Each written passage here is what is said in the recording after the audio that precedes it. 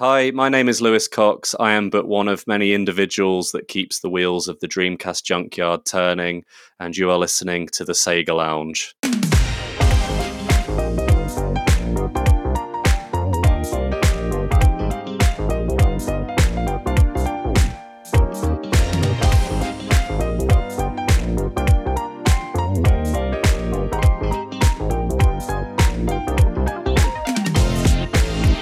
Welcome to the Sega Lounge, where we celebrate our love for all things Sega, including the games, the music, and the community.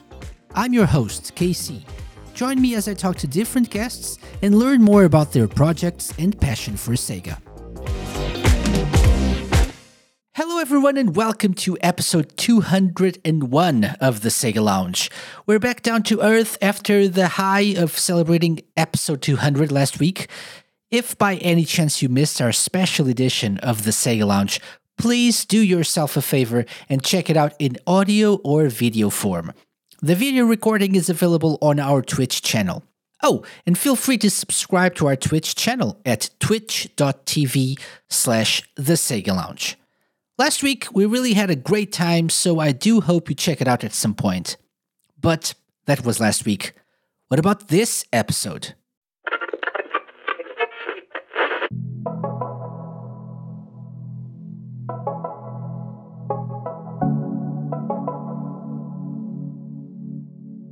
It was about time I had this week's guest on the show. The current head of the Dreamcast Junkyard is a connoisseur of Sega's 128-bit console, but his story of how he ended up getting so involved with the console and the community around it is worth telling. Lewis Cox is on the show this week, and among other things, we also discussed the indie and fan translating scenes surrounding the Dreamcast. Stick around for a great chat with a wonderful guest. Hello, Lewis. Welcome to the Sega Lounge. Hi, thanks for having me. I love the show and I've been listening for a long time, so I'm really excited to be on. Thanks for inviting me. Oh, it's a pleasure to have you on. Yeah, really long overdue talk with you, I would say. And we were talking before we started recording. What really made me finally invite you you are so I do say this to a few guests. I have a list that I redo every season of potential guests, and so some people are on the list like from the beginning of the season. I think, okay, so at some point I'll try to invite this person to come on the show. You are one of those people that, because you've collaborated with the show several times, you've been on quizzes, you recorded segments for our best of the year episodes and stuff. So you've been on the list, and since you're now, as I'm sure we'll talk about, are now basically in charge of the Junkyard, I thought it would be nice to have you on the show, but for one reason or another, never really asked. So what really prompted me to finally do it was listening to one of the episodes of the Dreamcast, the DreamPod, your Junkyard podcast. You were talking to Edwin Dickinson, who's been on the show, and was saying, "Oh, it was really nice. I went on the Sega Lounge, and then I got a seal of approval that KC sent me and stuff." And you're like, "Oh, I never got one of those." And I said to myself, "Okay, let's fix this. Let's rectify this situation ASAP."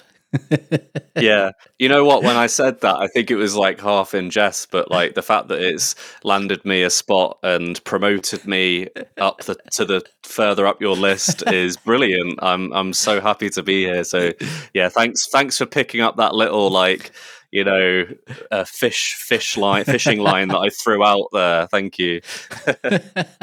Well done. Good job. Yeah. So Lewis, very nice to have you. I always like to start from the beginning. So, and we've never really had a chance to talk about this, at length. So how did you get into video games? How did it all start? Because that's the beginning of everything, right? It's the love for video games. So how did it all start for you? Yeah, so I think I was very privileged to have, I suppose, is quite a rare thing. But my granddad was always into games. Like, you know, I'll get the sad bit out of the way. Sadly, passed away at the end of last year. But like, you know, all my life, he played games. He played, you know, from what I recall was, you know, PlayStation. There might have been stuff earlier than that, but I can't really remember. It's a bit foggy. And then, you know, last things I remember him playing was like, you know, Xbox One, PS4. You know, his favorite game was Elder Scrolls Oblivion. Like, he was cool. Oh God, yeah, that's amazing. Yeah, like, and you know, he taught me everything about games, and like a lot of the habits I have in games are still from like watching him play. Like, he's always, you know, if I was playing a game, he'd come in and like watch me, be like, "No, just take a second, have a look around. You might have missed like a hidden item, or you know, just little kind of lessons like that." And you know, I think the one game that always sticks in my brain, other than like the kind of popular things that were on the first PlayStation, like Tomb Raider, was Alundra, The Adventures of Alundra, as it was called in Europe. Like, he loved like puzzle games, and I think he beat that game without any guides, which is amazing because that's like a really hard game.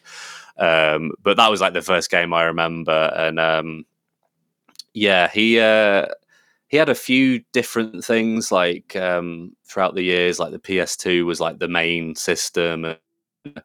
He had a Saturn at some point, which I'm sure we'll talk about at some point as well, the Saturn. But yeah, he was cool, and like, you know, that was like my sort of first memories of games. And I didn't really have like a home game console because I think my parents thought like if I had one, I wouldn't concentrate on school, and you know, I think they were correct. To be honest, I would have probably like failed all my exams if I'd have had a game console, probably. But they did get me like the Game Boy Color and the Game Boy Advance. So like Pokemon, I was like right in the fault, like the moment for Pokemon, and like you know, I played all of those games to death. It's like, if people who know me know that, like, other than the Dreamcast, like Pokemon's my other like big obsession. Like, I love that game, those games, like in that way as well. Like, that kind of like they have like a personal sort of deep, you know, sort of connect. I don't have a personal deep connection to them, like in the same way I love the Dreamcast. And then I suppose the Dreamcast comes into it in kind of the early 2000s, where my friend had one, and I used to go around his house, and he had Power Stone and some other games. Quake 3 Arena was another one, and I remember at the time we'd play these games together, and the graphics and like the fact I could play them with him, and like he had brothers, so it was like 4-player. Power Stone 2 was the particular game I always remember from back then. And you know, Power Stone 2 looks like the anime I used to watch on TV. You know, like Tenchi Muyo and like Dragon Ball and Pokemon, and I was like, wow, this game's awesome. And like, me and my friends are playing it together, and it's like so much fun. Like, if you've ever played, you know, you've played Power Stone, you know how much fun that can be with your friends. And yeah, so that was that I just have that vivid memory of like spending the summer at his house. And unfortunately I moved away, and so you know, I didn't get to play much Dreamcast after that, and like I didn't know anyone who had one. So my kind of moment with the Dreamcast came in, I think it was 2011. Around then, I was in college, and I bought one with like the first job I had. I bought a Dreamcast like secondhand, and then I got all my friends there at college playing it with me. So it's kind of like a second. That was like almost like my kind of moment. Yeah. Why a Dreamcast? Why a Dreamcast at that time?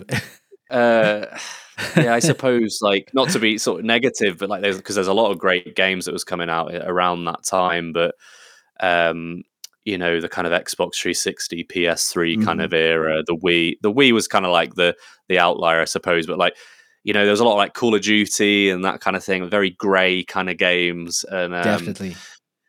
yeah, and I don't know. It was obviously it was expensive with like my the money from my first job to buy like a current gen console. So and I started looking up like the Dreamcast, like, oh, I remember, suddenly it like popped into my head one day, and I'm looking up, and I'm like, oh, there's these other games, and I hadn't played a game like Jet Set Radio or Shenmue back then with my friend, so like that was the moment when I was like, hold on, there's like some really cool games on here, and I think I started out playing them on like emulators, and they were a bit choppy, so I was like, I'm going to get my own Dreamcast.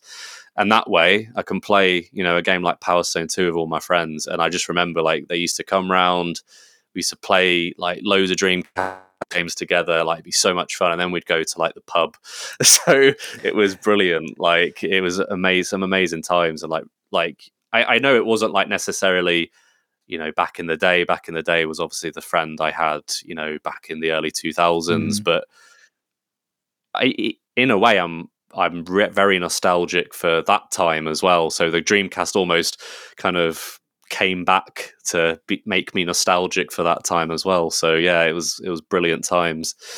That's amazing. Yeah, that's really amazing. Yeah, but I was just asking why, because there were, like you said, there were more modern consoles. I do agree with your point of view, though. It's like, if you look at things like really objectively, after the Dreamcast, things started getting more gray and bleak and more realistic, right? Yeah, less arcade kind of stuff as well. Exactly. Yeah. Like we still have Nintendo, I think, in some way as the outlier, as you said, but it's we I think, and I, as a Sega fan since kid, I missed the blue skies that we grew up with, and yeah, so definitely a good decision to go back and buy that Dreamcast.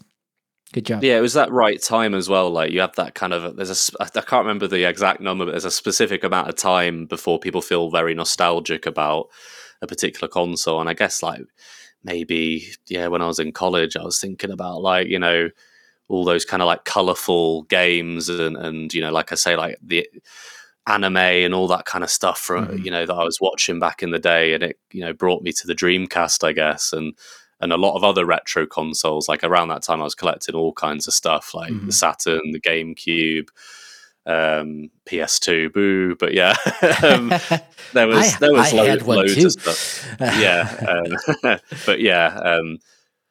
so I actually remember the exact. I don't remember the exact day when I got my Dreamcast. I do remember the exact day I got my PS2.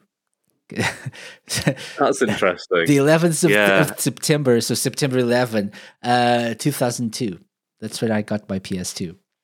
That's really weird, because Tom told me the same story about his PS2, because obviously there was an event on that day that happened that makes him remember, and so he has there's a story told. So it's really weird that that's kind of a similar story. Yeah. I vividly remember getting the Dreamcast, and I've told this story many times. It's the first console that I bought with my own money. I wasn't really working yet. I had a paid internship, and I had to save money for a few months. So I do remember that experience very well. That's why the Dreamcast is so near and dear to my heart. But the exact day, no clue. Yeah, I couldn't tell you the exact day. Yeah.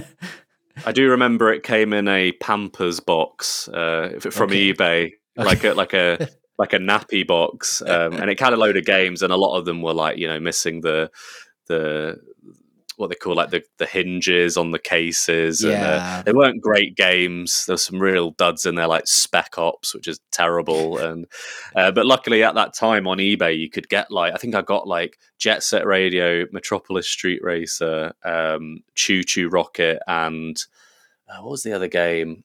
I can't remember the other game. It was 4 bangers for a pretty decent starter pack. Yeah. And I got that for it was Virtua Fighter 3 TB. Okay. I got it for a tenner off eBay, sealed. That's the kind of stuff you could get back then. Now not so much, but no. Yeah, so it was super easy to get your hands on all the best Dreamcast games, especially back then. Still kind of all right now, but yeah, particularly back then. Yeah. Prices weren't crazy like these days. No. Yeah, so good stuff. And so the Dreamcast came before the Saturn, then. Yeah, I had played a Saturn back in the day. Particularly remember Virtua Cop. I Okay. really enjoyed that. We had two guns, so it was cool. I think you could. I remember playing. I swear I remember playing it 2-player. But my cousin thought it'd be cool to snip the wires off Virtua gun to use as like a toy gun. Oh, nice. Yeah, a million Saturn fans just winced. But yeah, so we had, my granddad did have the Saturn. This is kind of like the weird Saturn story is my granddad like never kind of like let, for some reason he kind of like held on to certain things, but then every week he'd be at the game shop trading in his game for a new one. So he obviously wasn't bothered about trading in games, but for some reason on his shelf around this time I was getting into like, you know, the Dreamcast and other sort of retro systems. You know, they all kind of come together, don't they? When you get into one retro system, all of them happen at the same time. And he had House of the Dead, Fighting Vipers, Virtua Fighter 2, and Quake just sat on a shelf in his house. And I was like, why have you got these, Granddad? He's like, do you have the Saturn? And he's like, no. Like they were just sat there on a shelf. And I don't know why he'd never got rid of them or sold them or given them to charity or something. But I was like, well, can I have them? Like, and he's like, yeah, like have them. Like, I don't mind. And the story is, I have a relative, like a long distant relative that I've like not really met properly or spent that much time with. And my granddad gave their son the Saturn, and they didn't like those 4 games because they're too violent. So that's why Quake and House of the Dead got left behind. But you know what? Like those are, again, we were talking about the Dreamcast, the bangers. You know, like I got them, and then like there was a guy I knew at a local shop who sold me a Saturn for like £20 in the box, which is ridiculous. God, ridiculous. Yeah. All the good deals. You got all the good deals. Yeah, so awesome. I kind of miss that in a way. Yeah. Good times. Okay, and so if I like to ask this question because I'm a really awful person. And now, since you mentioned the Saturn as well, so if you could like give me a top 3 for each system. Oh, okay. Could you probably not too hard, actually. Really? Yeah, I feel like you know, on Twitter they have all these like oh, what's your top whatever. Okay. I do these all the time. So for Dreamcast, it is. See, this is hard because you're going to make me pick between Shenmue 1 and 2. I mean, probably I usually cheat. I usually cheat and say Shenmue, like 1 and 2. Yeah, Shenmue. I feel like you said on a podcast. Yeah, you said before it's like the whole experience. Yeah, so okay, Shenmue. I'm kind of a rare occurrence where I kind of like the second one a little bit more because it kind of had all the things I loved about the first, but it kind of makes it bigger. And I loved like exploring Hong Kong. It was very like kind of different to me. You know, there's a lot of like and then Power Stone 2. Power Stone 2 could maybe like edge Shenmue off the top spot because of like the memories attached to it. But overall, probably Shenmue is probably a much better game. Power Stone 2, I know, is a controversial pick. Don't be objective, Lewis. Don't be objective. Yeah. No. Go with your heart or your feelings. I'm going with my gut. Yeah. Yeah, Power Stone 2 is a kind of an interesting game because it's not like the favorite out of the two. But I just love like the kind of the fact it's 4-player, the kind of moving kind of scenery, and it's just insane. I love that. It's such a crazy game, and so much action going on. And then finally, D2, which is kind of one I came to later because it is an American like import for us, you know, in Europe. So that game, again, another game that's sort of like some people think it's a bit all over the place. I think it's fantastic, like just amazingly atmospheric game. Kenji Ino was just incredible, like as a game designer. And and yeah, I like that's a game again. I remember playing it for the first time and just being bowled over by it, like how good it is. So that is, and then obviously probably an honourable mention for like Jet Set Radio as well. But then Saturn, Nights into Dreams is just like probably if not just Saturn, but like one of my favourite games ever made. I love it so much. Just again, just incredible atmosphere in that game. Like it makes you feel like a child again playing it. You know, it's so For sure. it's so kind of whimsical like that. And then KO Flying Squadron 2, which is a game I do not own because it's way expensive. But I got I think is it Pseudo Saturn? Is that what it's called? I was able to like do the soft mod for the Saturn, and so I was like immediately playing that, and then. There is another game that I'm just trying to remember. You know what? It's one of those back there. Yeah, probably again another expensive game that I use Pseudo Saturn for. But like Magic Knight Ray Earth is amazing, but also D is great. I love D2, and D is one that obviously it's not quite as it's an FMV game, but it's like it's taken me a while to like appreciate how amazing it is, and yeah, so maybe like D is my third one probably. I'll probably think later like, oh, I should have said that instead, but I'll go with that as my third. What I find is not really my first pick is usually Shenmue, but the number 2 and 3 are constantly changing. Like, and if people, I feel like it's easier to do like a top 3 than maybe a top 10 or something. Yeah, definitely. I just recently did a top 40 Sega songs for one of my shows, and I how do you narrow it down to just 40? First of all, and then especially with music, yeah, exactly, and then how do you put them in the correct order? Why? I decided to just throw the logic of the top 40 out of the window and just like go with maybe the top 5, top 10 around that was really in order, but then just like maybe let's not put all the Shenmue music here. Let's like sprinkle them throughout the chart and to make for a better show, better radio show. Yeah. Right, but I do not envy you for having to come up with that list. Yeah, it's constantly changing because like memories come back from times when I played a certain game and then I remember, oh, that song, I should have included that song. Even today, I was thinking about that and think, oh, I should have included that game or a song from that game or something. So it's really hard and subjective, right? It's absolutely, yeah. I think I did nice. All right then. I think I did okay. I think so. Great picks. I need to play the D games because people always say they're great games, so should try them at some point. Okay, so going back to the Dreamcast, and you're now we've had Tom Charnock on the show before, good friend of the show as well. Many people from the Dreamcast Junkyard. You're now. You've replaced Tom as the lead of the Dreamcast. I know you don't like to say that. You feel like you're part of the team, right? But someone has to lead and to like the drive things forward and motivate people to do their stuff. So how did that come to be, and what does that really involve on your day-to-day life?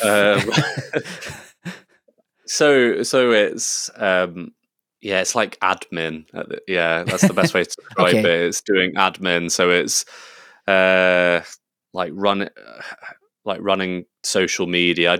Mike does assist me with social media. Mike Phelan, who you had on recently, and like I edit the podcasts as well, and. Yeah, like I edit the blog post, but I do have assistance with that from an awesome dude called Loz, who's a great contributor to the Junkyard. And yeah, like I wouldn't consider myself like the boss or whatever. I literally just I'm obsessed with running. It's like a real fun hobby to run the Junkyard. And I was like this when Tom was around. Like I was always like, oh, like what should we do for the next podcast? And really planning things, getting kind of trying to motivate people to do some cool stuff and coming up with ideas. And so like I kind of just do the boring things. Like I say, like keep the blog sort of maintained and do social media stuff. So it's kind of boring, but also like as a fan, it's kind of like like I was a fan of the Junkyard for many years before even joining it. And it's pretty awesome to just be involved in any capacity. But it's cool to, I guess, being so kind of down and dirty with like the kind of day-to-day running of it, I suppose, rather than just kind of being in the background. That's the kind of way I like to be, I suppose. Yeah, to get involved. That sounds great. Yeah, awesome. And since you've mentioned like getting involved in doing things, are there since when have you been around the Junkyard, like as part of the team? Yeah, so I joined in. I want to say 2018. Okay.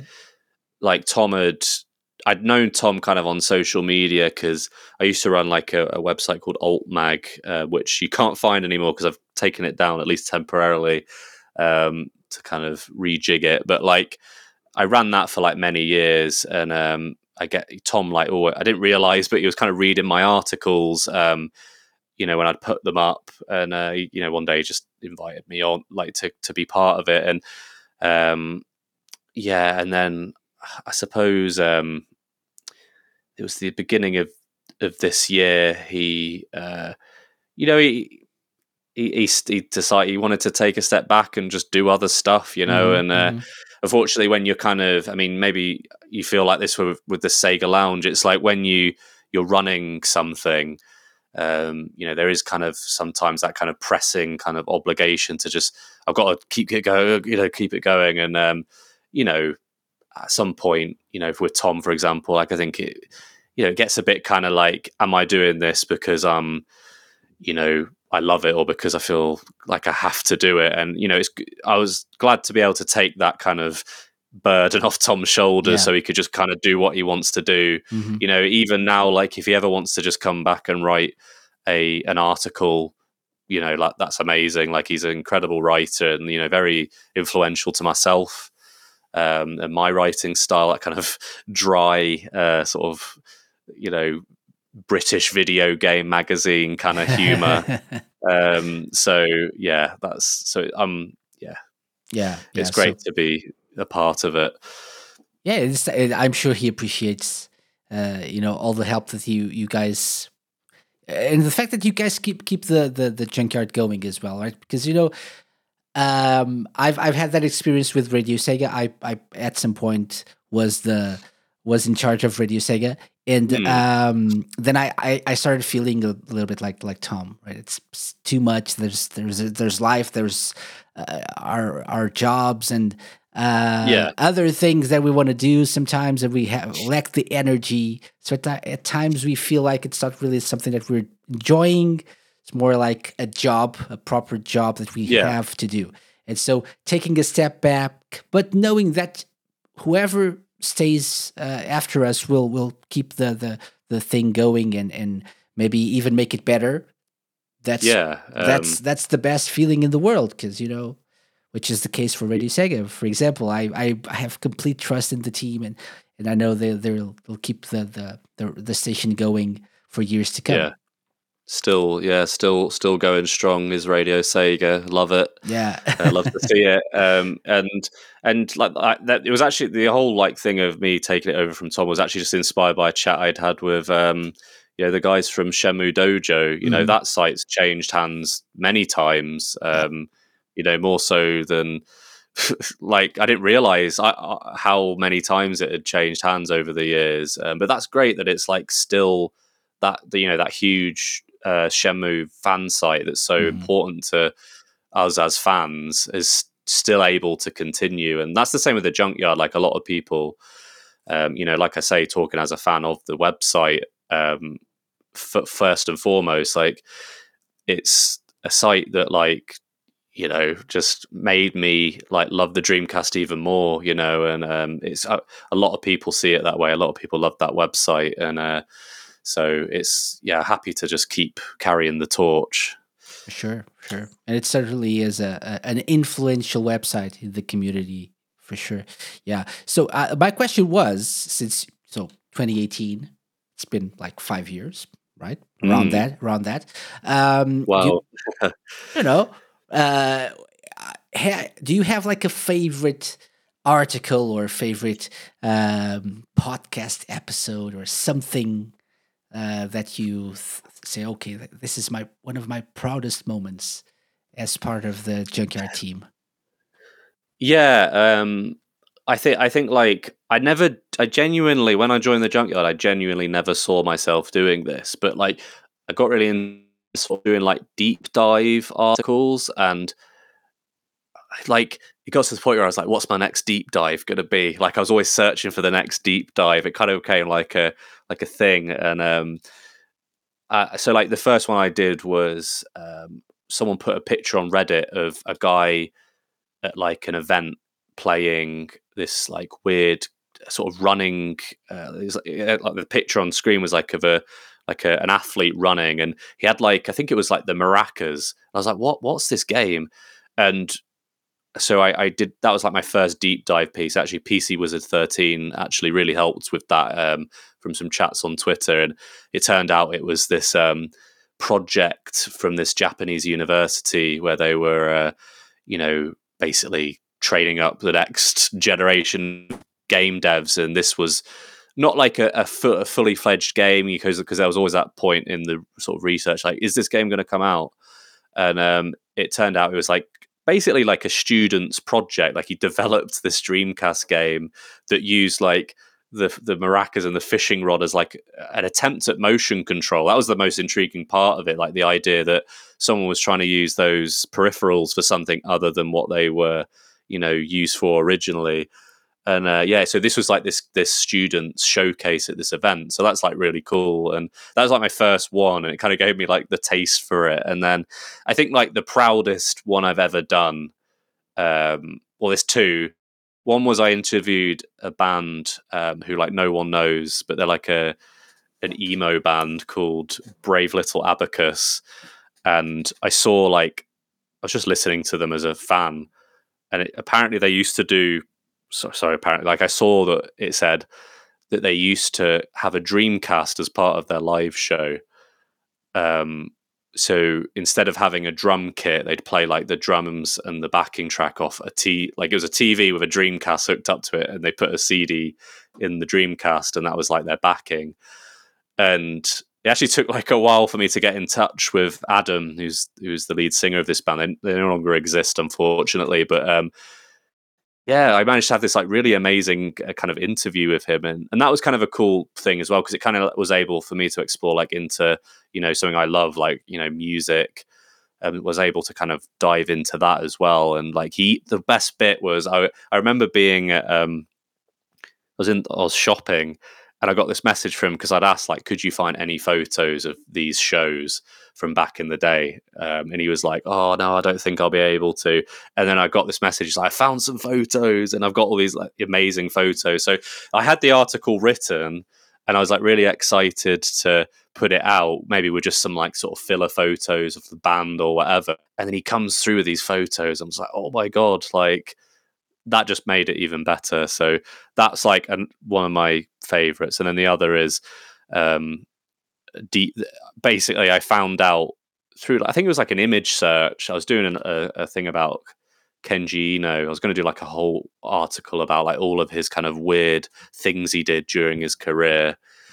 And then I saw on like an image search this picture of Laura, who's the kind of like the main character of DT.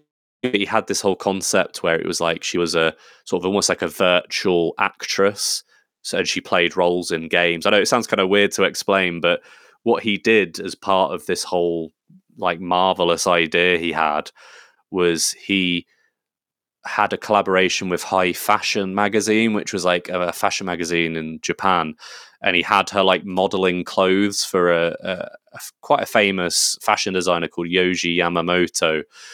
And I saw this front cover, and that was it. That's all you could find online.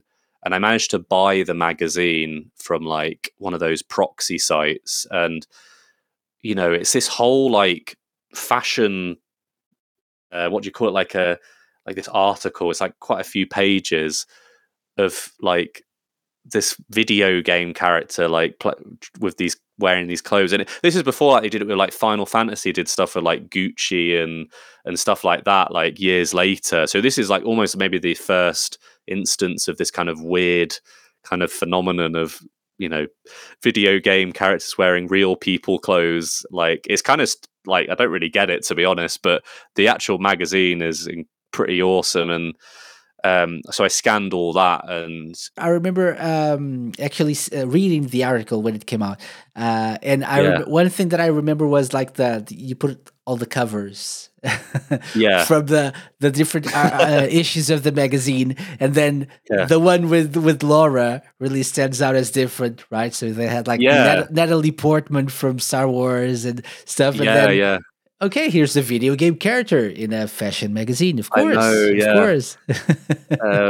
And so, like continuously, like to this day, like that always gets shared on social media. It's like probably the best article I've done as far as like views. The only sort of gripe I have with like, because people share it all the time on social media, but they never link the article, and it's like just share the article. I love the fact that people have obviously enjoyed it and are like, oh, you want to share it and show people, but it's like just share the article so they can enjoy it as well. Like that's all I ask. Like literally, you can do whatever like with the pictures, but and you know what? Again, it's like talking about that kind of connection to something, like because I was so proud of that article. I actually initially sold the magazine. So like if you look on the blog on that article, the cover has like a blue sun fade down one side. And I sold that to someone who's like a huge D2 fan. Like their collection of D2 stuff is mind-boggling. Like they have there's like a box that Kenji Eno handed personally to people who pre-ordered it. It's like a collector's edition. It's like really rare, and he has that. And so he was like, oh, I really want this magazine. Like, will you sell it to me? So I sold it to him. And then like shortly like after, I was like, oh, that was kind of cool. Like, I wrote this article about it and people like it. And so in the end, I actually bought the magazine again. And this time it didn't have a blue sun fade. So really I should update the scans. But anyway.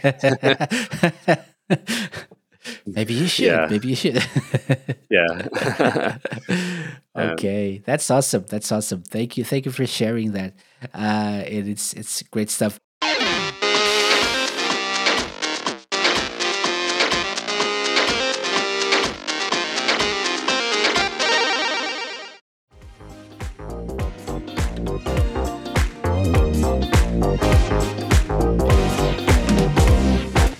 We'll talk about a bit more about something else that you've been involved with that I want to know more details about.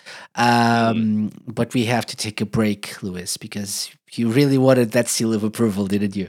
So you know what comes next, right? Oh, okay. It's time for... I'm dreading this. Exactly. It's the dreaded Sega Lounge Challenge. Now that you know our guests, it's time to put them to the test. It's the moment we've waited for, and the moment they dread. Welcome to your doom. I mean, welcome to the Sega Lounge Challenge.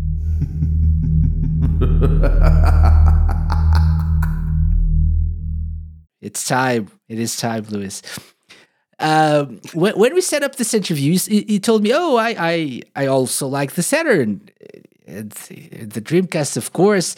So I thought to myself, let's do something that I've done many times. Let's do the Ultimate Sega Fan Challenge, okay? So instead of just focusing on the Dreamcast or the Saturn, we'll have a little bit of everything. Just the music will be more Saturn and Dreamcast focused. Okay, so how does this work? We have 10 questions, or 10 rounds, should I say. 4 of them are music rounds. So I have like short clips of songs from games.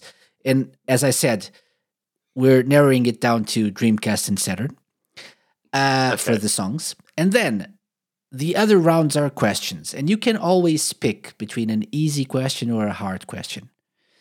Easy questions for 1 point, hard questions for 2. And I say hard, I don't know. Some of them, especially the Dreamcast ones, are probably not that hard for you. I don't know. We'll see. Yeah. But it's always up to you. And our goal is usually to get 10 points, right? You can go up to 20, but let's go to 10 is like the, gets the seal of approval.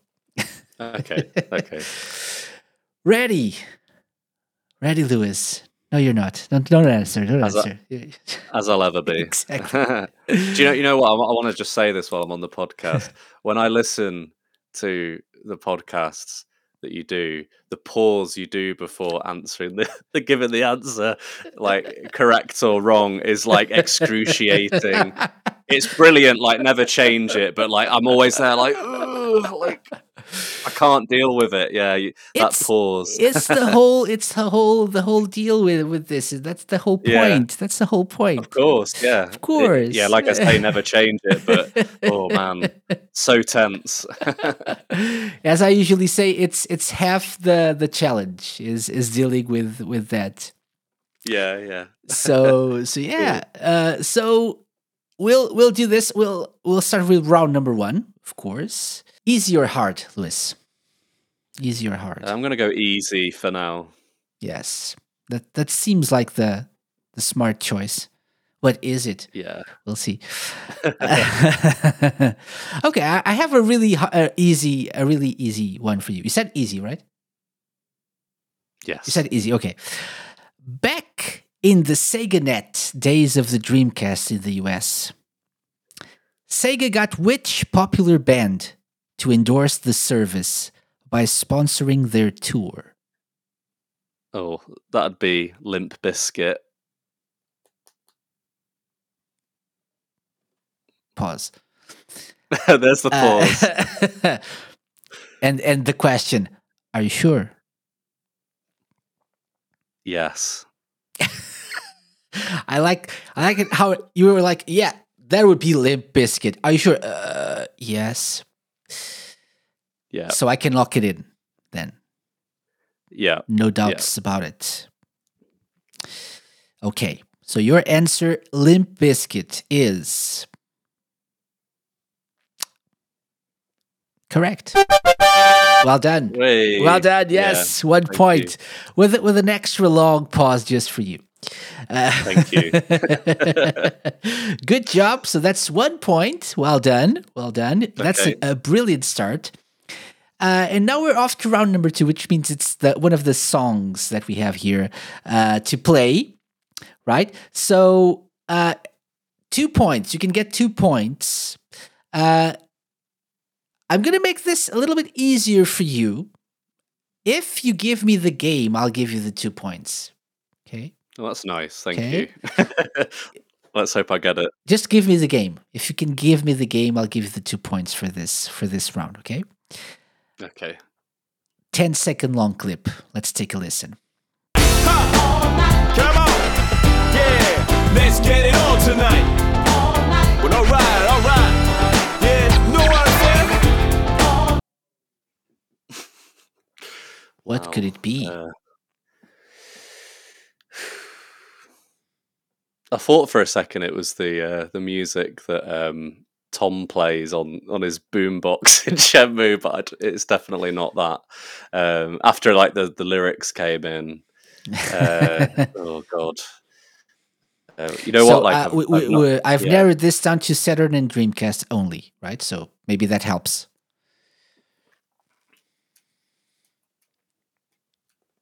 Maybe not. You know what? There's a lot of like games on like Dreamcast especially where like I played them over the years and And then in the last so many, it's just been like obscure games galore, and I've not had a chance to like kind of. But oh god, let's go. Follow this path of this train of thought. What kind of game would this fit in?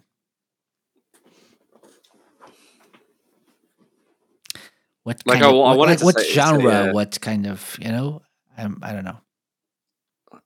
Yeah. Okay, I was thinking kind of like, on one hand it could be Sonic, and then on the other something like Metropolis Street Racer, even like Daytona, but I've not really played as much Daytona. So, do you want to listen to it again?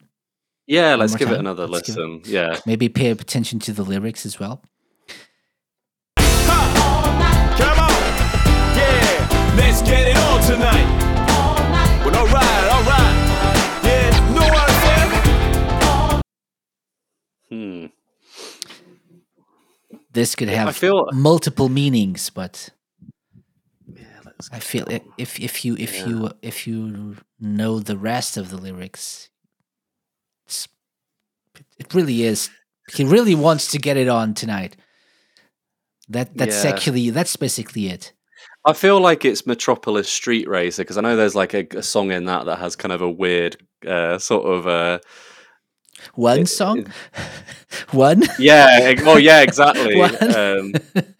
You know what? Like, it's not like I'm not able to pinpoint exactly the game, so I might just guess and say Metropolis Street Racer. Okay. Lock it in. Yeah, I think it's a pretty good guess. It's a varied soundtrack with lots of weird stuff. There's a song about buying underwear and procreating and stuff. There's a song with nothing but like interesting. Let's leave it at that. Noises made by a woman. Yeah. Called Passion. Metropolis Street Racer, is it the right answer or not? So this song is surprisingly called Let's Get It On Tonight. So that's amazing. I'm thinking it could be Sonic Car, but don't has that kind of No. Okay. No, it is Metropolis Street Racer. Yes, it is Metropolis. Don't go with Sonic Car. No. No, it is Richard Jakes as well, but not Sonic Car. A Sonic game and Let's Get It On Tonight. Maybe not. Not. No. It's a pretty intense song. It's something about like the kind of the way the rapper sounds had that kind of like 90s like Will Smith, sort of, fake Will Smith. Yeah, that kind of Marky Mark and the Funky Bunch sort of vibe, and so I think that's why I thought Sonic R last minute, and then okay, good. I'm glad I got it right. Yeah. It's actually something that I wanted to. I've tried to and need to try harder actually, and haven't done so in a while, but try to get in touch with Richard Jakes for an interview because I really want to know more about this particular soundtrack and obviously some others he's worked on for Sega, but this particular one. I mean, some of the choices. I mean, why and how and. I don't know. Maybe like cars are like for sort of older people, like teenagers. I don't know. Maybe they're trying to move it in that. Yeah, it's not like I don't know. It's interesting. There are country songs, rock songs, like trance, pop songs. It's a really amazing soundtrack. But okay, 2 points. 2 points. Hey. Well done. That's 3 points so far. What an excellent start. So it's time for round 3, Lewis. Okay. So easy or hard? I'm going to go with easy again because I'm boring. Or maybe you're wise. Okay. Let's go with an easy question. Okay. I always have to include something Shenmue in the challenge. So, in the original Shenmue game, Nozomi helps her grandmother run what kind of shop? A florist or a flower shop. Why? Like why does she help her grandma? Why do you say that? Because I was one of those kind of nerds who, I think I thought in the game, if you spoke to Nozomi enough, like there'd be. Well, there is kind of like romantic scenes, but mainly romantic in the sense that she's romantic to Rio and he just doesn't care. But I think I read on like a walkthrough or something, like if you call her and talk to her all the time, it's I don't know, it does, like there's sort of a mechanic in the game that kind of like makes her like you more or something like that. I just thought it was quite cute because I'm a bit of a mushy romantic, and so I was there like trying to talk to Nozomi all the time. So yeah, I definitely know she works at the flower shop. Could be. That's interesting guess. Yeah. Is it though? Yeah, this is where you tell me that she had like a side hustle at the sushi bar or something. I don't know, and I didn't realize. It is correct. Yes. Hey. Well done. That's one extra point, Lewis. You're killing this. It's amazing. Well done. All going downhill from now, probably. But yeah. I don't know. Even if it is 4 points already, that's amazing. Hey, that's well good. Done.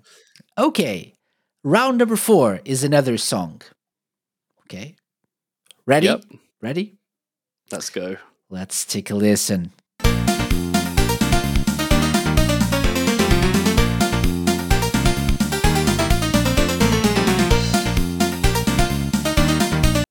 Okay. So happy. Yeah.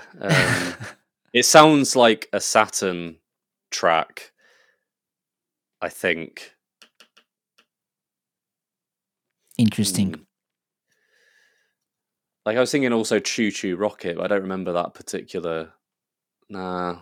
It doesn't feel as kind of like electro enough to be Choo Choo Rocket.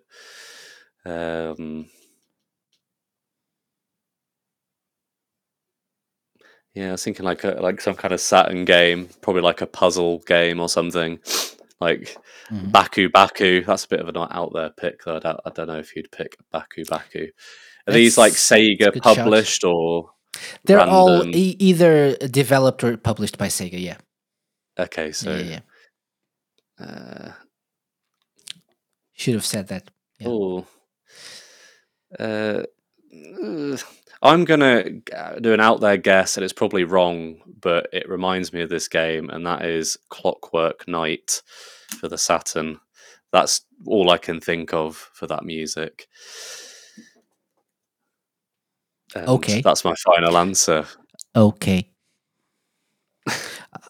Are you sure? Oh God. Yeah. Should I lock it in? Lock it in. Yeah. Yeah. So no turning back now. No. Okay. No. So you started by saying this is a Saturn song. Saturn. Yeah, it feels like that kind of sound, like stuff like the PlayStation has that kind of, I don't know, it has that kind of like kind of MIDI sound to it, almost that kind of era. I know. I wholeheartedly agree. It is, because it is a Saturn game. It is a Saturn It is from a Saturn game. You gave an actually pretty good guess with Baku Baku Animal. It really sounds like Baku Baku. Yeah. But it could also could also sound, if we think about it, could also sound a little bit like Clockwork Knight. So I mean, yeah. I'm gonna go with Clockwork Knight. No, you've decided already. I'm just chatting. Oh, okay. I'm just chatting. I'm making small talk. Yeah, and making you more nervous. That's what I do. But actually, Baku Baku was a really good guess, and it really sounds like that. But it is Clockwork Knight. Hey. Well done. Wow. 2 points. Yes. Good job. Yeah. When you said Baku Baku, I said to myself, oh, yeah, this really sounds like Baku Baku. Yeah.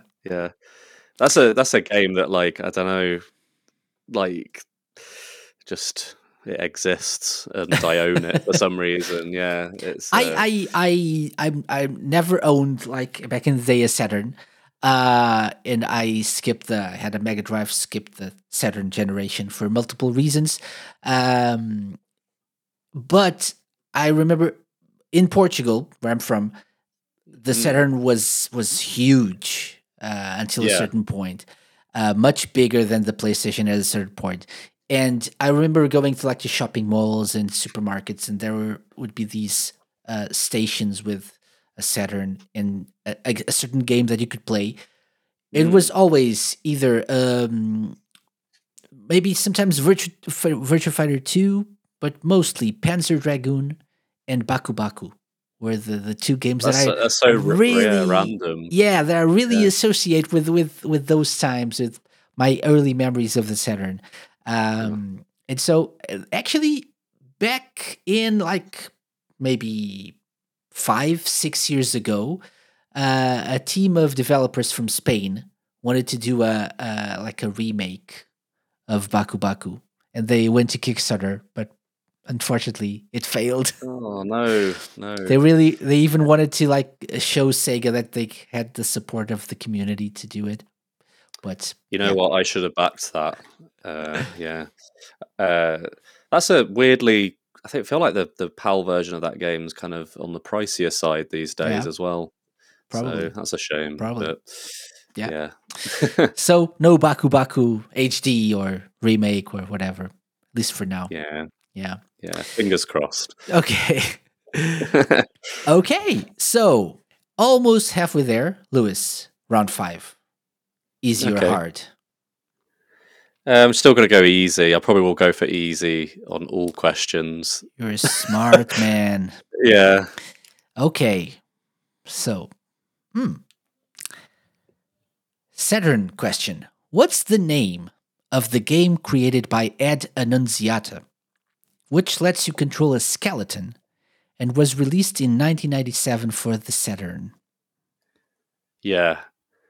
When you said the developer's name, I was like, oh my god, I'm not going to get this right. But when you said it was where you control a skeleton, it's the answer is Mr. Bones, or I think it's called Bones. Is it just called Bones somewhere else in Japan? Maybe probably Japan. Yeah, but Mr. Bones is my answer, and I'm preempting your pause. I'm going to lock it in, but you're going to pause anyway. Okay, good job. Nice. It was an easy question. Okay, good job.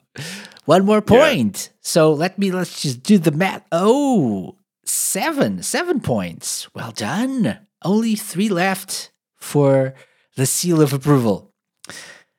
Round 6. Yes. Let's go with round 6, which is another song. So can you identify the game?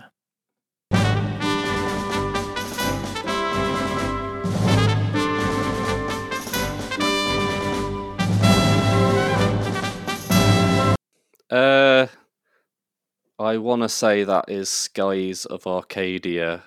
I think. I don't know what else that could be. It's like so RPG.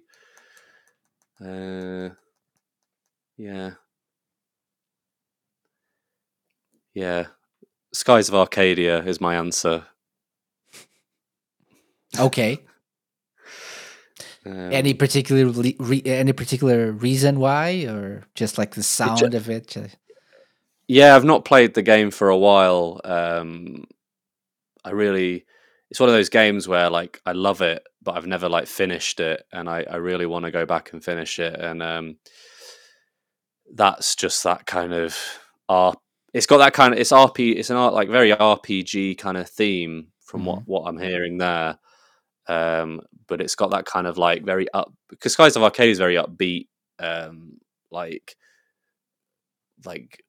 sort of in places happy kind of game, and that kind of makes me. It kind of has that like grandiose sort of like we're pirates in the sky kind of vibe. So I'm going to go with Skies of Arcadia. Yeah. Okay. I'm not even going to ask, right? Because you're going to say yes, lock it in. Yes, that's it. It is Skies of Arcadia. Good job.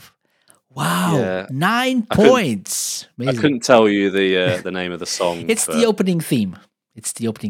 Yeah, like, I feel like I was thinking, is that the opening theme? But for some reason in my head it felt different. I don't know, but yeah, nice. It is. Good job. You it was your first choice. That's the first thing that popped into your head. Yeah, good job. Okay, question 7. Easy or hard? Easy. You only need 1 more point. So do you want to like risk it and try a hard question? Oh, I should say the last question is always hard. Yeah. Well, I'll just do an easy question here and then do the hard when it comes up. Okay. Okay. So, have you played like modern Sega games, like post Dreamcast games? Some. It depends what they are. Not played a lot of like the newer Sonic games. Okay. I've played like trying to think what I've played. Like I played like Sakura Wars. That was really good. Okay. Yep. Indeed. And trying to think what else. Yeah, but yeah, I have played the occasional one. Yeah. Okay. So, since you're familiar with some modern games, my question is,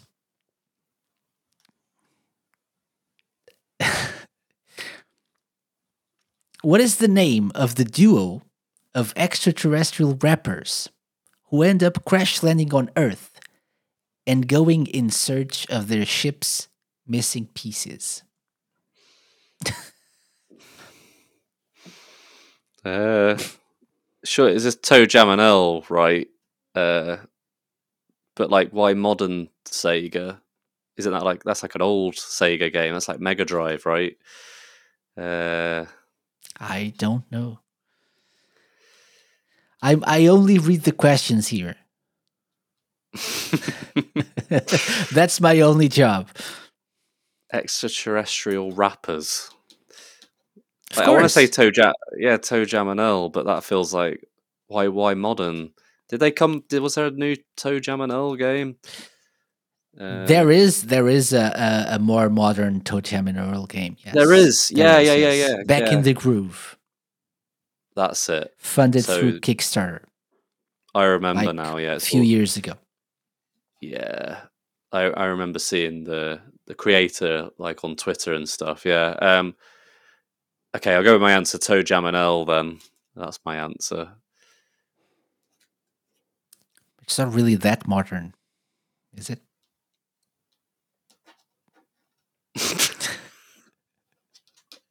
I don't know. Yeah, I'll just go with that anyway. Don't mind me. Just go with your gut. Yeah, because it's right. Yes. the modern thing was just to throw you off. Yeah. Yeah, I was thinking like, oh, is there like some other characters that like new characters or? I think like all a rapper in Sonic or all something? aliens should be rappers. That should be a rule. Yeah, I agree. Yeah. Make things better. Okay. Yeah. Good job. 1 point. Very good. Very good. So, can we get a perfect score, actually? Well, that would be amazing, but we'll see. Round 8. Another song. Ready, Lewis? Okay. Yeah? Can you tell me the game? Let's take a listen.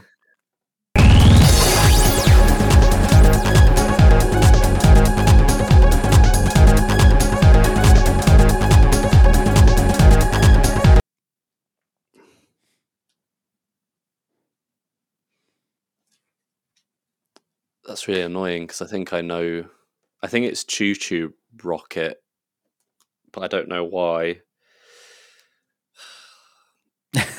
And I mean, you said this was Saturn or Dreamcast for the music, right? So, indeed.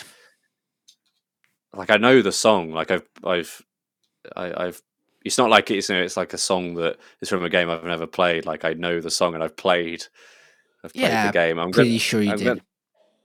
I'm gonna go with Choo Choo Rocket. Yeah, I'm just gonna like trust my gut. I think. Yeah.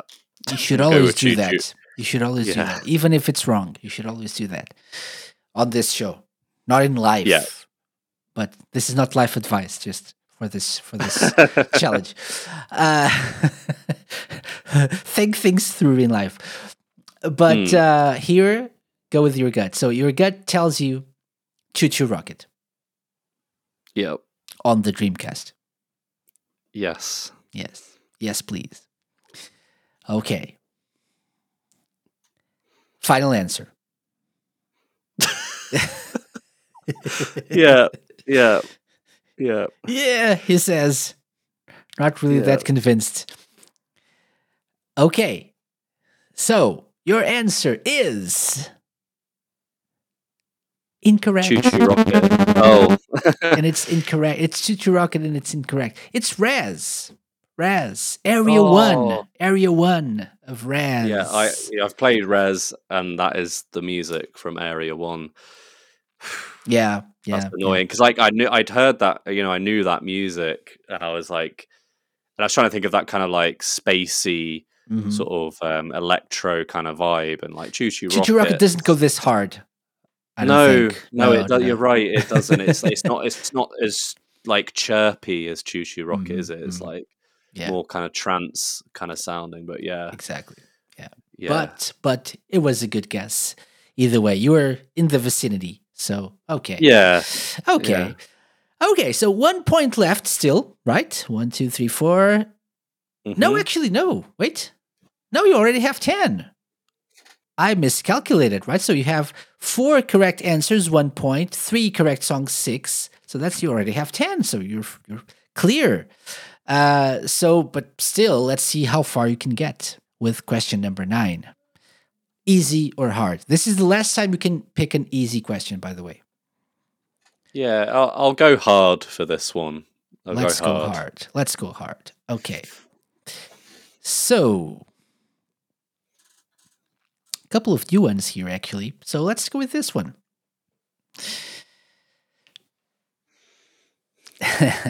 Okay. What is the name of the Bonanza Brothers? Oh, man. Oh.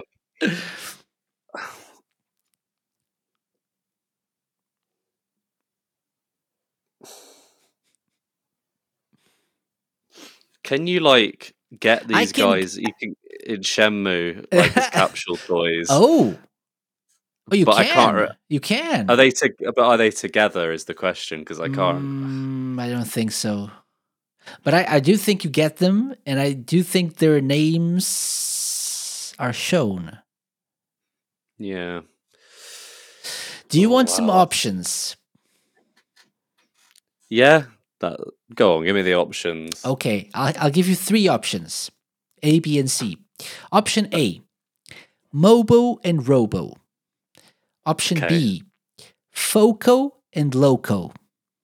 Option C, Rolo and Polo. Mobo and Robo, Foco and Loco, Rolo and Polo. Yeah, I think it's the first one. But that's still probably a guess. Like I know the game, and I remember like I feel like there's one on the Saturn as well of this series, like a light gun game with those characters that I was really intrigued about getting, but then never purchased. But yeah, I'm gonna go with the first option. I feel like you've been very kind to at least to give me some options, and I'll go with the first one.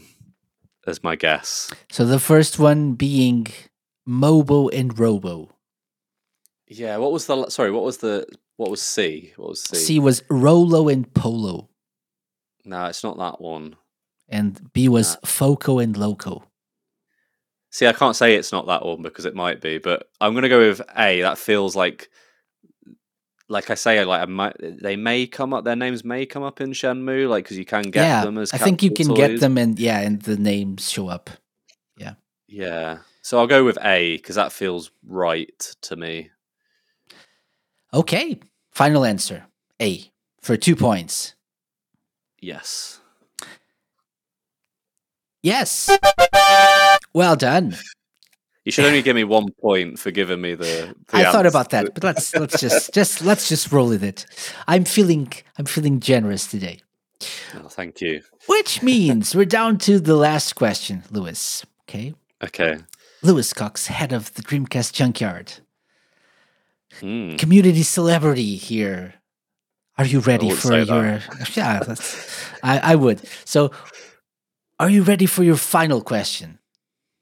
Yeah, go on. You currently have 12 points. Can you get to 14? Probably not. But okay. The question is, in the Mega Drive games, the Mega Drive Echo the Dolphin games, the alien race who serve as the main antagonists are called the Vortex. However, in the Dreamcast game Defender of the Future, what is the name of the new threat that emerges? They're called the Vortex in the original games, but then they changed it up a little bit. The story is a little bit different. The race is different. They're still aliens. Yeah. What are they called? That's a game I could never get too far in. I think that's a common issue. Love this game. Love this game. Yeah. I love the kind of it's a very beautiful game. I'm always like, I'm not very good at it. It can get hard at times. Yeah. I don't know how I was able to complete it back in the day, to be honest. Have no clue.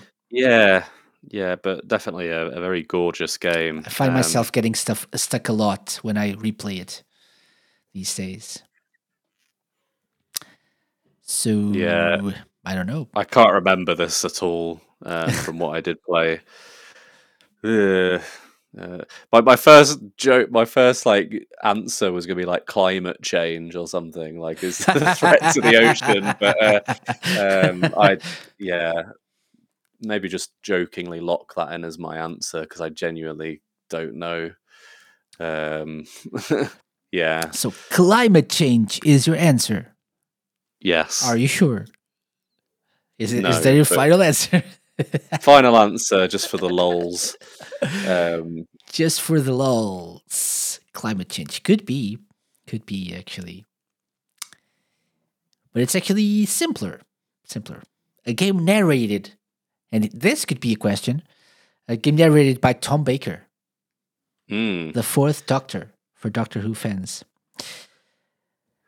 Your answer, Lewis Cox, is unfortunately and surprisingly, perhaps, incorrect. Yeah. The correct answer was The Foe. All right. The Foe, right? So yeah, quite fitting. Yeah, but quite simple. Too simple, perhaps.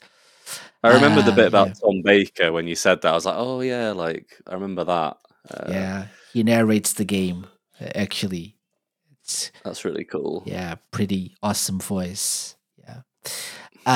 So that means, if my math is correct, 12 points. Lewis Cox, 12 points. That's amazing. Well done. Very good.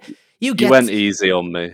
You get the official Sega Lounge seal of approval, which is amazing. Very good job. And I will send it to you. It is a real thing. As you know, I now know people doubt me. They don't think it's a real thing, but it is a real thing. Amazing. Yes. Good job. And thank you. Thank you for taking part in the Sega Lounge challenge. You know what? That was a lot of fun. I was worried I'd humiliate myself, but I did okay. I usually save that for the second appearance on the show. The humiliation. Yeah. Okay, so you talked about some of the articles you wrote for the Junkyard.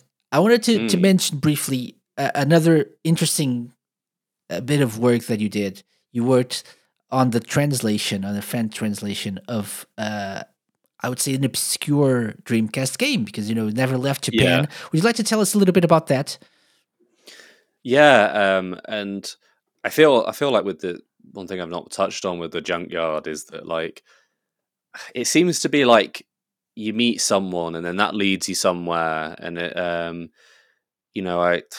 I feel like the reason why I know Andrew is because he came on a podcast, and then in the end I got involved like writing for his book, for example, and Tom had read my stuff, and then I ended up on the Junkyard, and then that's how I met Andrew, and then it's like there's all these kind of chains of events, and one of the thing that led me to Nakaruru was like two things. One, Mike Phelan told me about this game, because like when I started chatting with him, he was telling me all about these like obscure Japanese titles and because they're quite collectible, because a lot of these games like Nakaruru, which is the game I was involved with the fan translation of, they have like collector's editions as the standard edition, and I believe it's like the reason they did that was to like get people, I guess, to purchase it maybe over the PC version at the time.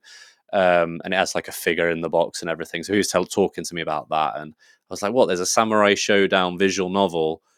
And one of the things that people who know me know is that like I quite like visual novels. They're not like popular by any means, but I like the idea that you can kind of like read a story and like change the narrative, like kind of like a choose your own adventure game almost. And I love, I watched a lot of anime. Not so much now, but like, I'm impartial to kind of like anime kind of, games and stuff. I love Persona and stuff like that. So like, I like visual novels for that kind of reason as well. So I saw this Nakaruru, and then I get, like I say, the chain of events. I met Derek Pascarella, the hacker translator extraordinaire in our community. He kind of just popped up one day with an Evangelion translation for the typing game, another obscure game on the Dreamcast. But and it got to the point where like literally like every other month I was covering one of his works, because he's so like got so much energy for this stuff. The work ethic he has is incredible. But obviously it was only a matter of time before we got him on a Dream Pod. So we got him on a Dream Pod, and he was sort of telling us the process of how, in this instance, when he came on the Dream Pod, he translated Sakura Wars Columns 2, and that was with a bigger team. So some of his stuff he does by himself, but then with this he had a bigger team. So like we were talking about like this kind of assembly line process of translator translates, and then an editor edits, and then Derek will hack that into the game into English. So after that I was like, hey Derek, like I got on with him anyway from just chatting to him for like so long, through just being in the community with him. Always thought he was a super cool dude. And he mentioned he was looking at like some visual novels because he wanted to find another Dreamcast game that was compatible with the keyboard after Evangelion.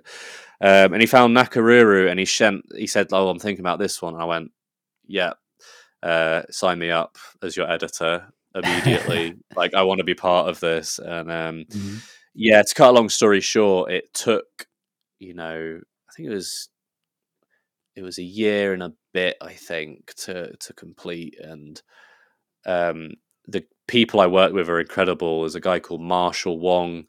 Duralumin was another person, and they're like great translators. And like, like maybe doing such a complex kind of project like this, you'd worry that maybe like you'd clash over things. But Derek and those guys were just so like cool. And anytime I could ask the translators, like, I'm thinking of wording this sentence a bit differently. So just to add, like, my job was kind of like to make the text so they'd translate it into English, and then I'd work on making it a little bit more like accessible to like English readers. It's more like a translation versus localization, right? So and there was quite a lot of that in this game, and a lot of funny things where, like, because obviously Derek's American and I'm English, like, he actually did join in on the editing as well. Like, he did a load of that as well. And like, there was times where he put in like an American phrase, or I'd put in a British phrase, and the other guys would be like, yeah, no, we don't say this in America, or I say we don't say this in Britain. And that's it, because what we want to do is want anyone who speaks English to be able to play this and enjoy it without any kind of like, oh, I need to Google this, or like I always give the example for this kind of thing is there's an old Final Fantasy game where a character goes, "You spoony bard," and spoony is a word, and it means kind of like you're over sentimental. Like overly sentimental, and in the context of that line, it makes sense. Except it's an archaic word no one uses anymore. So, like, when people saw that, they're like, "What's this line? Like, what does it mean?" So there was stuff like that. We had to make sure that when you read this translation, because visual novels are effectively just all text, aren't they? It's a text game.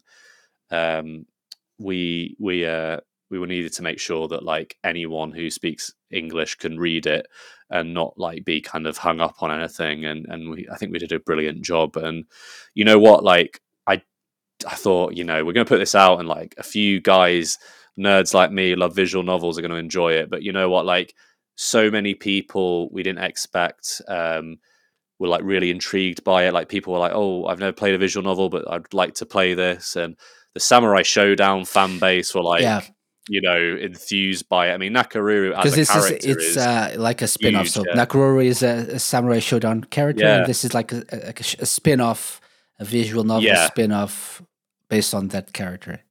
The story of that character. It takes a few liberties, so anyone expecting it to be in the canon of the Samurai Showdown games will be a bit shocked. And I won't go into why. But it's a very like beautiful kind of heartfelt story, really, and it's hard to recommend like a visual novel, because it's kind of like, I wouldn't say to someone who loves books, you should play a visual novel, and I wouldn't say to a gamer you should play a visual novel, because it's sort of that weird middle kind of grey area in the middle. But like we've had people tweet us like, "I finished this game and it was amazing," and like that's like, I know we didn't develop the game. I mean, to be honest, Derek had to hack the game so much. You would have thought he'd developed it. He should be on the list of developers at this point. But the amount of stuff he had to do, like, he's amazing. It almost feels like we've kind of, without you, the game wouldn't reach so many people. So that's an important work. So that was like a huge thing, and it was really weird because, like, kind of towards, there was this whole, we're going to do it, we're nearly there, and then there was just like one day where I was chatting to Derek, and he's like, "Yeah, we could release it like today," and I'm like, "What? Like, whoa, I'm not ready for this," kind of thing, because, like I say, it'd been kind of stewing in the pot for like a year, and we finally released it. So that was genuinely like a really proud moment. Awesome, that's amazing. And I've been this year, I think, more than in previous ones, I've been paying attention to the translation scene, the fan translation scene. I think because of that recording that you did for the show, for the best of 2022 episode. Oh yeah. In the beginning of the season, and you mentioned, for example, Napple Tale, which was a game that I had been wanting to try for a very long time, but I didn't really understand a word of I don't really understand a word of Japanese, so never really gave it a try. And after that, and you said, "Oh, there are a lot of projects coming soon and stuff," and I was really paying attention. So the amount of people in projects, the ongoing projects, the people working on these projects, is kind of amazing. Eh, Yeah, yeah. And you know what? Like it kind of all lends itself into that idea. Like I'm sure you feel this being in the Dreamcast scene with all the indie games coming out. Like mm, it feels like the console's current, and it's alive and kicking. And and for us people who you know don't speak Japanese, like when a new translation comes out for something like Napple Tale or Blue Submarine, or I'm trying to think of like a more recent one, like um, Panzer Front, I think it was called, was another one that kind of mhm. got released recently. Like, it feels like we're almost getting a new game in that sense because, like, a Yeah. game like Napple Tale, a lot of people imported that for many years to play. Mainly, you'd play like the sort of 2.5. Well, it's not even 2.5D; it's a 3D game. But like, you know what I mean? The side-on platformer Uh-huh. bits, and that'd be like all you could get out of that. I mean, you could sort of mess around with Google Translate on your phone and stuff, and it could kind of work. But like the translation that they did for that is incredible, and like the amount of character it gives, and actually like the bit I love a lot about that game is kind of exploring and doing like the little errands in the town, which is something that before the translation you would be like, I don't know what anyone's saying. They want me to do that, they want me to get what, like, yeah, like even the imports. And we're lucky with the Dreamcast, like there's so many arcade kind of games that are imports that you could just play without Yeah. having to Yeah. know the language. But then there's a game like Napple Tale, like I say, where it just it being in English is just so like, we're so lucky to have that, and for the people who put their effort into that, I guess. So yeah, that's Yeah. like that'd be close to that top three of Dreamcast games, I'd say. It is a Yeah, really great game. Yeah. It's a really yeah, different kind of game, different kind mm, of platformer, and and understanding what it's about makes it even more special because you get it, like it's even quirkier than you thought. yeah, Judging by the visuals, it is a little quirky and weird, but the story makes it even weirder, and more amazing. So definitely, yeah, it's really a welcome translation for sure. And it's nice to see yeah, the community as ever, so involved and so passionate mm, about creating these amazing projects to improve the Dreamcast experience. yeah, Very nice. definitely. Yeah. Okay. So and that's my we're talking for a little bit now, Lewis. I want to let you go and don't want to waste more of your time, but I wanted Oh, to not at all, ask you not at all. a couple more questions. The final question about, like, from a proper interview point of view, Mm, is, so what's your what do you see, what do you think will be the future of the Dreamcast community going forward? What do you see happening in the future? We already know of a few projects that, in the indie scene that are coming, others are being unveiled. But where are you expecting to see from the community and the indie scene in the future? And how do you see yourself as a member of the Dreamcast Junkyard? Do you see yourself having a lot of work to do, or not really? I yeah, I mean, I hope so. Like, whenever there's like a day when, it seems like news has died down a little bit, like something happens, you know, like the other day that someone had found a video someone had uploaded 2 years ago of like an unreleased Dreamcast game, and I was like, what? Like, I never saw this before, and yeah, it always seems like there's something happening, and now you've got like publishers like Wave and Pixel Heart they've been going for a long time. Like, there's always like new games coming out, and obviously with more people kind of engaging in the community, like people like Wave have an idea of what kind of games they want to see. So um, I do know there's some good stuff coming out from them. I'm not sure exactly what, but they seem to be pretty excited to Yeah, reveal it to yeah, us. So yeah, I think you're going to continue to get like new games, and the thing is like they're going to get better and better. Like you know, at one point, like, not to say any of these were bad by any means, they were fantastic, but like we just had like all shooters, you know. Remember there was that era where it's like, oh, there's a new indie game for the Dreamcast, isn't that amazing? And then someone, you know, people, to be honest, like me, would be like, oh, it's another shooter, like we need something different. And then to go from that, you know, to a lot of like 2D output, to see something like Xenocider, like that or trying to think what else you've got, like Arcade Racing Legends, like seeing these kind of these 3D games. And you know, I don't mind them being 3D or not 3D. Like I just love having new games for the Dreamcast. But like, I'd love to see more stuff like we had with Postal, where it's like ports of like big games. And you know, just the other day, I can reveal this because it was in like our Dreamcast Junkyard like public Discord, but the guys from Wave said that like I think 2 of their new releases are like PC ports from like I think it was the 90s, like early 2000s. So that's like really exciting because you know, in a lot of ways the Dreamcast was kind of like a PC port kind of console.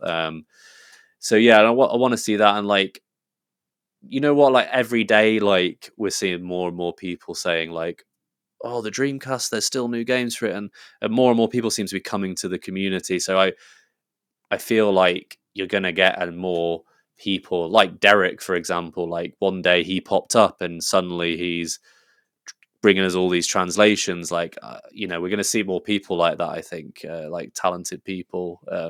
And the thing is like all I do is report on it, and share the love, and that's what I want to continue doing. You know, I want to continue you know, spreading the good news, so to speak, of the community. So yeah, long may it last. For sure. No, I think we are living in terms of Dreamcast games and the community in exciting times, right? Definitely, yeah. Games, products like the VM2, right? And oh yeah, forgot to mention that. That's incredible. It's incredible that people are still, you know, they care so much about the system that they are working on things to improve the experience and creating new games as well. It's really nice to see.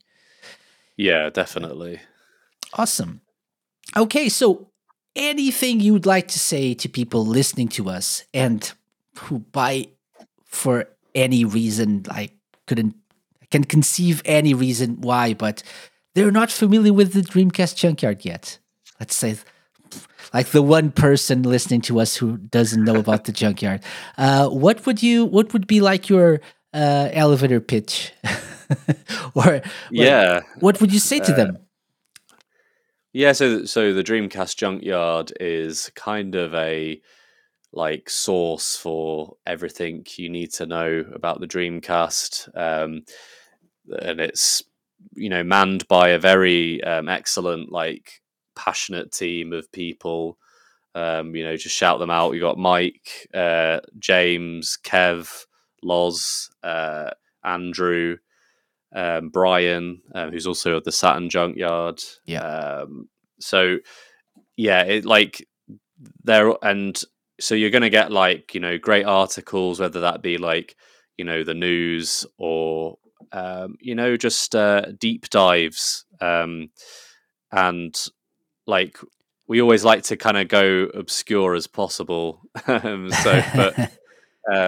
Yeah, so anyone who's looking for, you know, if you've been a fan of the Dreamcast ever in your life, or a current fan, and you want to know more about what's going on, like we'll keep you up to date. And we also obviously have the Dream Pod, and I'm going to use this because Mike said it one time, and I'm going to steal it.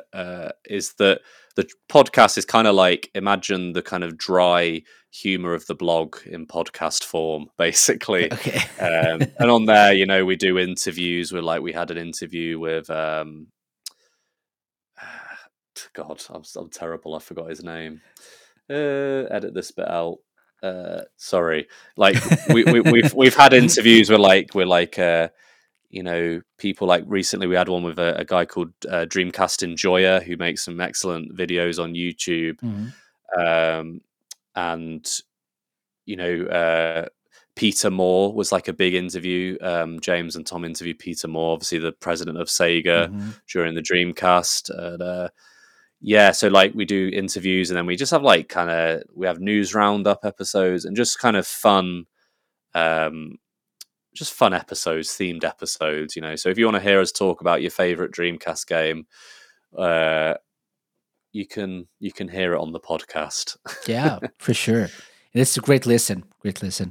Definitely recommended. Thank you. Yeah, and all those links will be in the show notes, so do check them out as well. Thanks. People listening in, really recommend it. I mean, it's the Dreamcast website for me. I think for most people, the Dreamcast Junkyard, the blog, the podcast.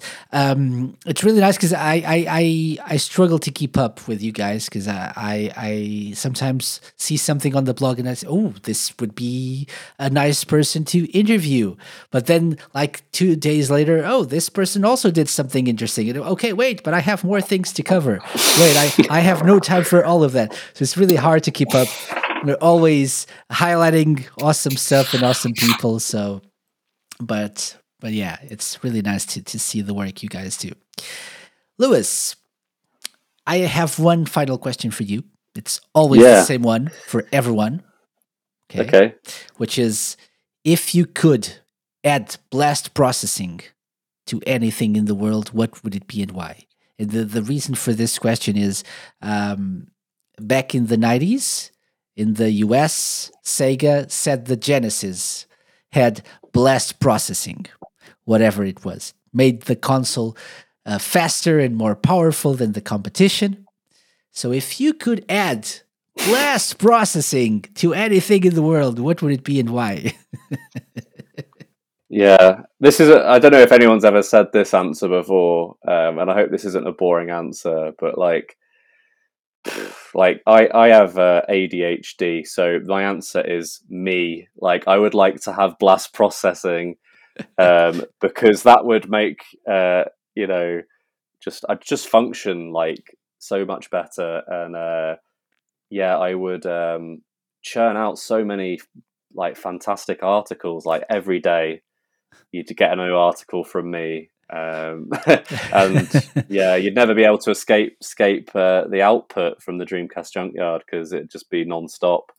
But yeah, like that's the first thing I thought of was, what would I need? I was like, I think I could do with some blast processing. So that's my answer. I hope that's not like a boring answer. No, I would do the same if it really was a real thing, which it is, of course it is. But I would include it in some part of me, like my brain or something, probably. Get like more energy and focus, and for sure. We're getting older, aren't we? So we need that energy where we can get it. Tell me about it. Yeah. And on that really, really sad and depressing note, Lewis, thank you so much for coming on the Second Lounge. Thank you. Like, I just want to say, like, I really appreciate it, because your podcast is fantastic, and I loved your recent episode with the tech toy guy. I'm sorry, I can't remember his name. Stefano, like that's an interview I wanted to hear. So like, thank you for always doing this excellent podcast and keeping it going. And obviously Radio Sega is fantastic as well. So I really appreciate you and feel very honored to be here. Thank you very much. My honor. Thank you very much. And I hope to get Stefano back to talk a little bit about the Dreamcast days. So we were a little short on time. So I told him I want to have you back next season or something to discuss the later years of definitely and talk about the Dreamcast times and whatnot. But thank you very much for listening as well. Appreciate that, and keep up the good work, because you guys inspire us, and I definitely want to have you back, Lewis, to talk about more stuff, because there's always more Dreamcast stuff to talk about. Yeah, thanks for listening to me ramble. I appreciate it. Thank you so much for coming. Yeah, it's been a blast. Thank you.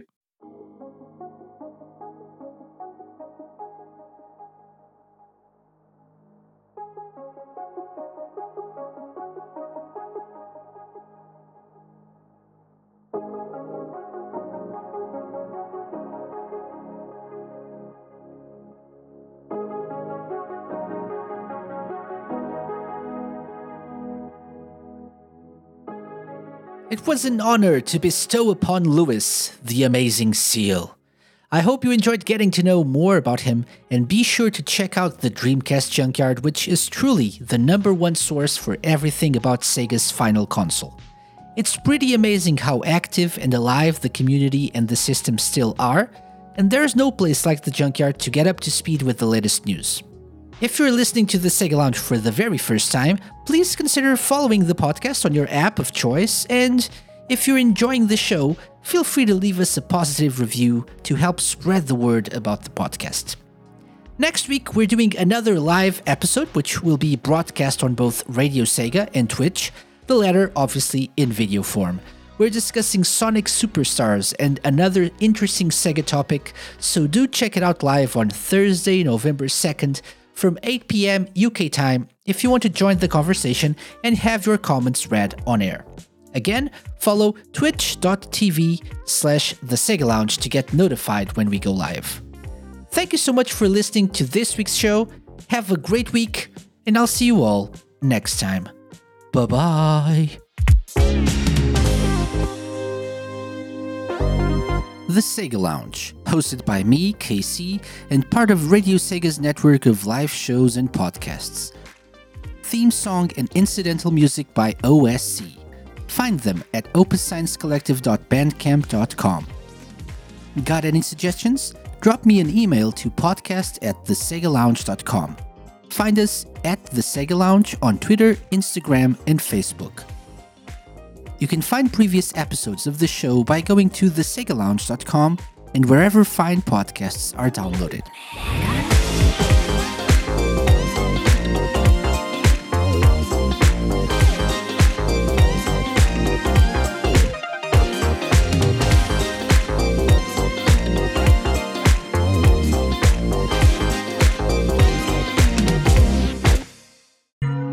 A Mixed On Productions podcast.